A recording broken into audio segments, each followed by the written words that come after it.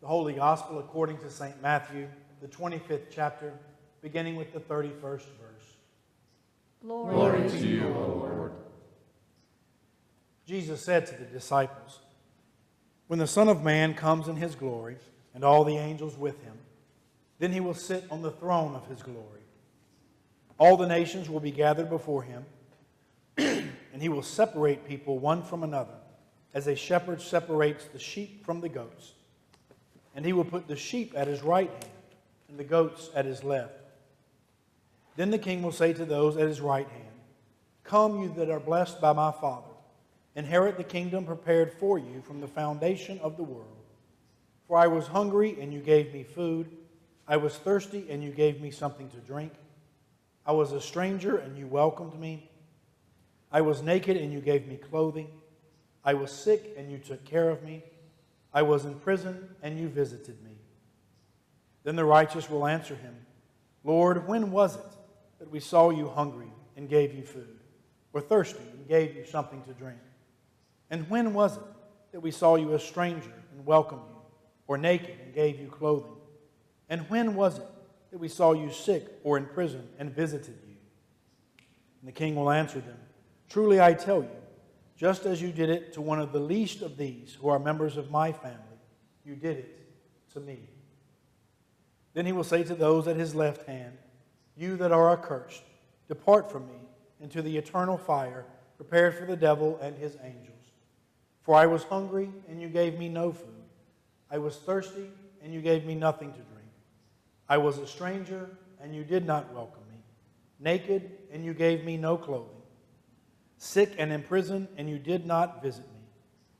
Then they also will answer, 'Lord, when was it that we saw you hungry or thirsty, or a stranger, or naked, or sick, or in prison, and did not take care of you?'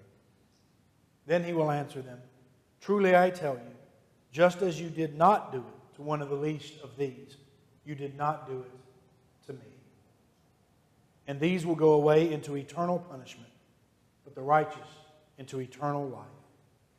The Gospel of the Lord. Praise to you, O Christ. You may be seated.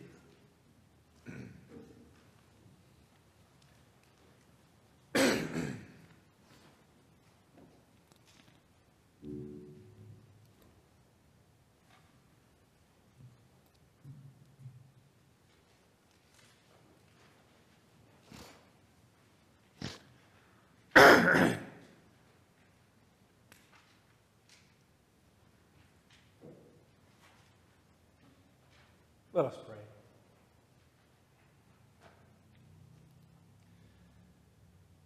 Good and gracious God, we thank you for being King, ruler, and sovereign of our lives, and indeed the entire cosmos which you have created. We thank you for a beautiful fall day that you have blessed us with yet again. We thank you for the gift of each other, this great fellowship of saints. We praise you for who you are. We thank you for all you do. Truly, we lack for nothing. We are mindful of that, and for that we say thank you. We are gathered here today to hear your word once again, to be comforted and consoled, to be uplifted and inspired, to be informed and enlightened and nourished. And towards that end, we pray that you may speak a life-giving word to us. Remind us once again of who you are and who we are in you. Remind us of your great and unconditional love, grace, and mercy for us and for all humankind. Speak to us now, Lord, for we, your servants, are listening. In Jesus' name we pray. Amen. My sermon text for this morning is the gospel lesson, Matthew chapter 25, verses 31 through 46. It is Jesus' so-called parable on the Last Judgment. Would like to take as my sermon title for today a phrase or question found 4 different times in the text, namely, when was it? When was it? Christ the King Sunday always ends the Christian liturgical year by celebrating the fact that Jesus Christ is our true King as Christians, And the kingdom of God is our chief concern, our true allegiance, and where our ultimate citizenship resides.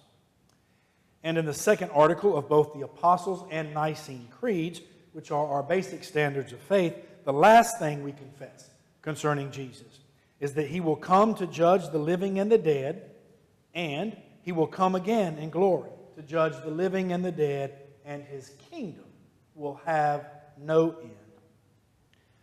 end. We belong then, most fundamentally, to a kingdom far greater than our national and political identity as Americans, with our cherished values of democracy and capitalism. We belong rather to a sovereign and judge far more superior than anyone we will ever elect or appoint. This morning's text is challenging, fascinating, provocative. It comes in the fifth great discourse or teaching of Jesus found in Matthew's Gospel, encompassing chapters 24 and 25 concerning the end of time, the end of this age. Within that teaching, this is the fifth, final, and grand concluding parable, each of which advocate watchfulness and vigilance, wisdom and justice, as together we approach the end. Jesus himself in this narrative is approaching his own end, as it were, as these are the last words on his lips before his own passion narrative begins. The very next verse, right outside of our reading for today, says forebodingly, when Jesus had finished all these sayings, he said to his disciples, "You know the Passover is coming, and the Son of Man will be delivered up to be crucified." Today's text, known as the Great Judgment, is unique to Matthew's Gospel. It has no parallel text in the other Gospel accounts of Mark, Luke, or John. It carries both great weight and provocation for a couple of reasons, chief of which is that it seems to belie, on the face of things, a key Christian doctrine concerning salvation.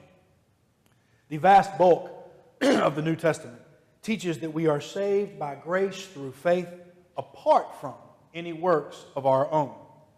Ephesians, for example, famously sums up, "For by grace you have been saved through faith.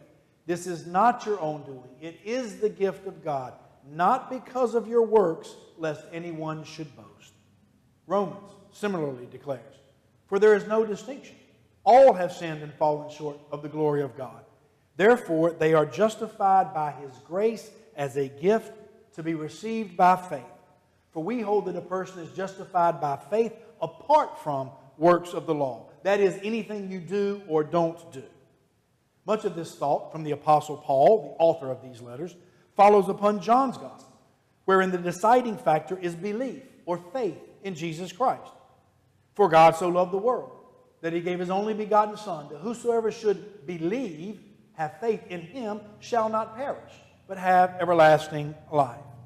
So the weight and the bulk of the New Testament and traditional Christian teaching, and rightly so, I might add, is that you are saved by belief or faith in Jesus and by God's grace, quite independently of anything you have done or not done. It is an utterly free gift from God based on God's goodness and God's initiative. And yet here, the only place in Scripture where Jesus himself teaches on heaven and hell and who goes where and why, at the final judgment, at the end of time, nothing is said about belief in Him, or grace, or faith, or free gift. It is all based on what you do or don't do. And then, to top it off, what you do or don't do has nothing to do with what we would call personal holiness, or morality, or righteousness. You know, the age-old categories of whether or not someone smokes, drinks, cusses, fornicates, listens to godless secular music, speaks in tongues, or is even a regular churchgoer for that matter. It is rather based entirely and solely on how one treats others. Now don't get it twisted, as they say. It all fits together as you study, reflect, and pray. God's free grace and belief in Jesus eventually issues forth in a life of compassion for others. And personal morality certainly has its place. But today's teaching from Jesus is critical, essential, provocative, a cautious and corrective reminder.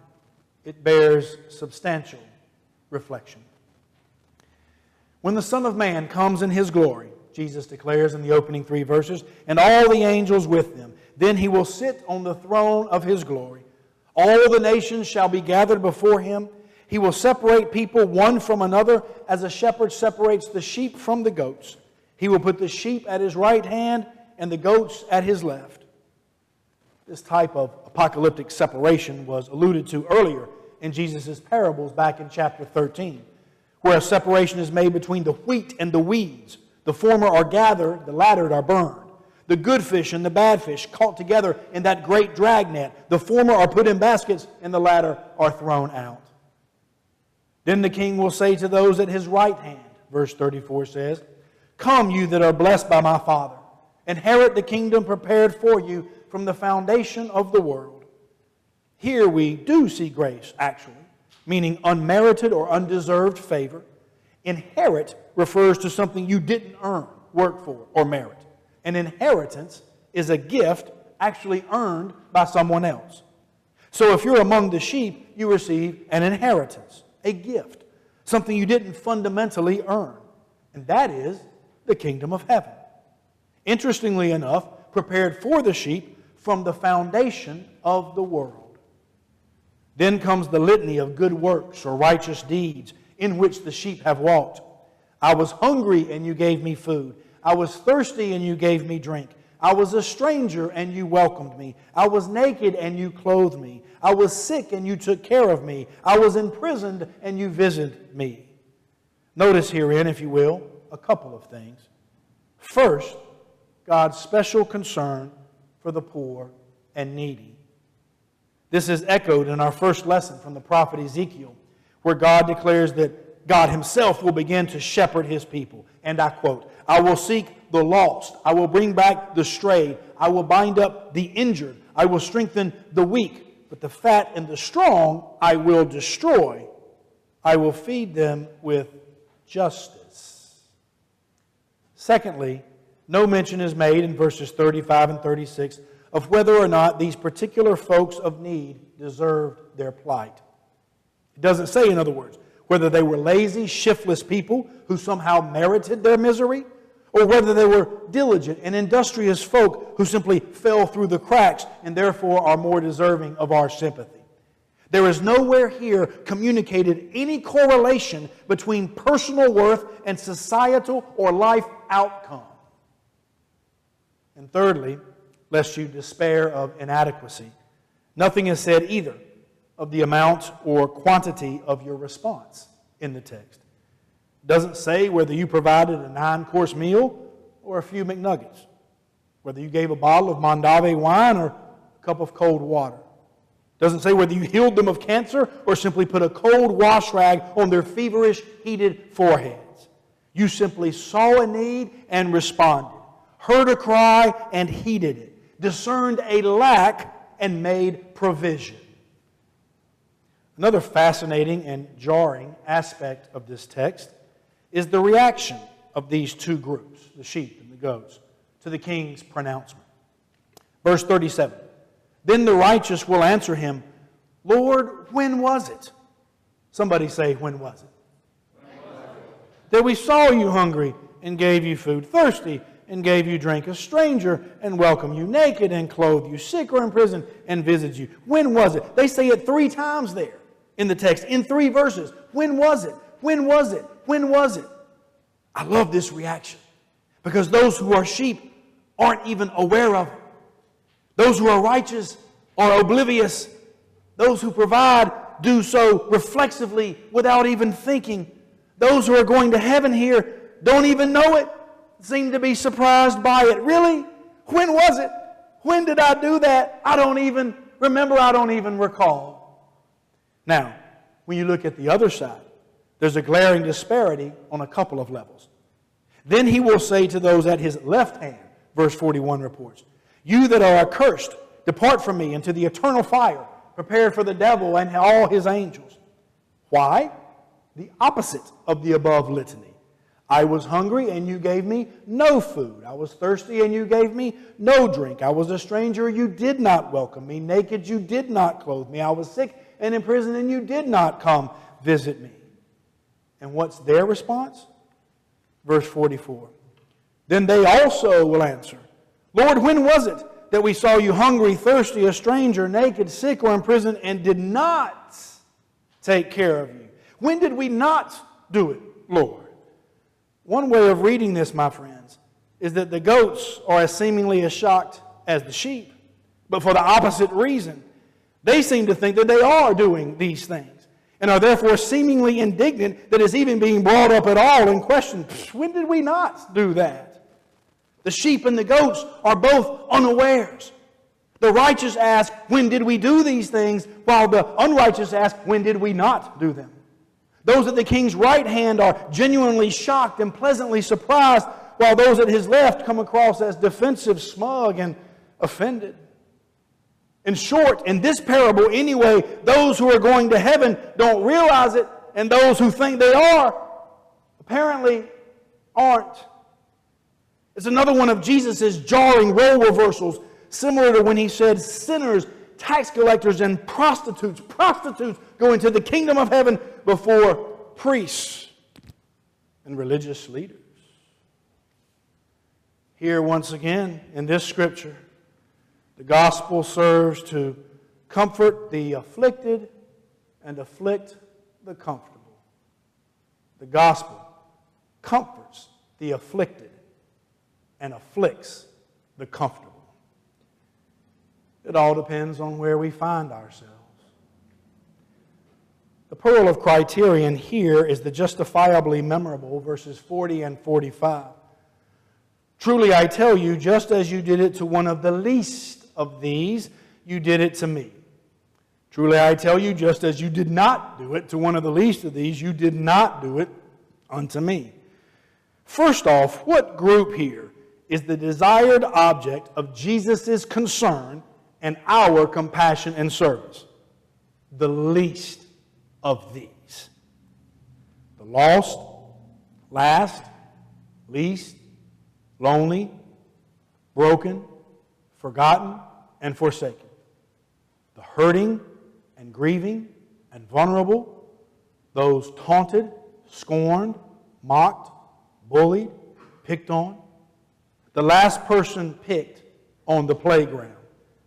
Historically speaking, those without voice or power, the marginalized, women, black and brown people, immigrants and refugees, LGBTQ plus community, those incarcerated, those disabled or differently abled. What number in that group does Jesus mention here? One. One of the least of these. You don't have to save the world, my friend. Save one. You don't have to feed the world. Feed one. You can't protect everyone. Protect one. And finally, notice that Jesus doesn't liken himself to the least of these as much as equate himself to them. As you have done to them, you have done to me. As you have not done to them, you have not done to me. When we bless our brothers and sisters in need, we bless Jesus. When we ignore, dismiss, or hurt them, we ignore, dismiss, and hurt Jesus. The concluding verse 46, and these goats will go away into eternal punishment, but the righteous sheep into eternal life. Towards the end of his Sermon on the Mount, back in chapter 7, Jesus says, disturbingly, "Not everyone who says to me, 'Lord, Lord,' shall enter the kingdom of heaven, but he who does the will of my Father in heaven." Okay, so what's his will? "On that day, many will say to me, 'Lord, Lord, did we not prophesy in your name? Did we not cast out demons in your name? Did we not do many mighty works in your name? When did we not do it, O Lord?' And then I will declare to them, 'I never knew you. Depart from me, you evildoers.'" There are 3 levels of increasing reactions to God's Word as I read it in the Bible. Number one, King Herod Antipas has imprisoned John the Baptist, whom he will eventually have put to death. It says there that Herod heard him. He was much perplexed, yet he heard him gladly. He heard him. He was much perplexed, and he heard him gladly. That's stage one. You hear God's word. You are perplexed. You don't quite understand it yet you hear it gladly. You're intrigued, interested, curious. That's a King Herod reaction. Number two, after Jesus is resurrected, on that original Easter, he travels with two of his disciples, one of them named Cleopas, on the road to Emmaus, but they don't recognize him. Only later does he reveal himself to them in their supper together, in the breaking of the bread. After which, the disciples say, "Did not our hearts burn within us while he talked to us and opened the Scriptures to us on the road?" Herein you hear the word, your heart burns within you, but you don't yet see Christ for who he is. That's number two. That's a Cleopas reaction. Number three, in the book of James, it enjoins us, "Be ye doers of the word, and not hearers only. For a hearer forgets, but a doer acts, and he shall be blessed in his doing." He is blessed in his doing. That's a James reaction. You are blessed when you feed the hungry. You are blessed when you give drink to the thirsty, clothe the naked, welcome the stranger, and visit the sick and imprisoned. They might be filled, but you are blessed. They might be embraced and warmed and comforted, but you are blessed. And the more blessed you become, the more you go from King Herod to Cleopas to James, from perplexed to your heart burning to a doer who acts, the more sheep-like you become. You become so reflexive in your loving, so spontaneous in your giving, so natural in your serving, so unthinking in your generosity, so tireless in your ministry, so joyful in your compassion and provision, so unstinting in your self-emptying, so indefatigable in your discipleship. The next thing you know, you look up and you say, "Was that me? When did I do that? How much did I give again? To how many people? When was it that I did that? When was it? When was it again? When was it in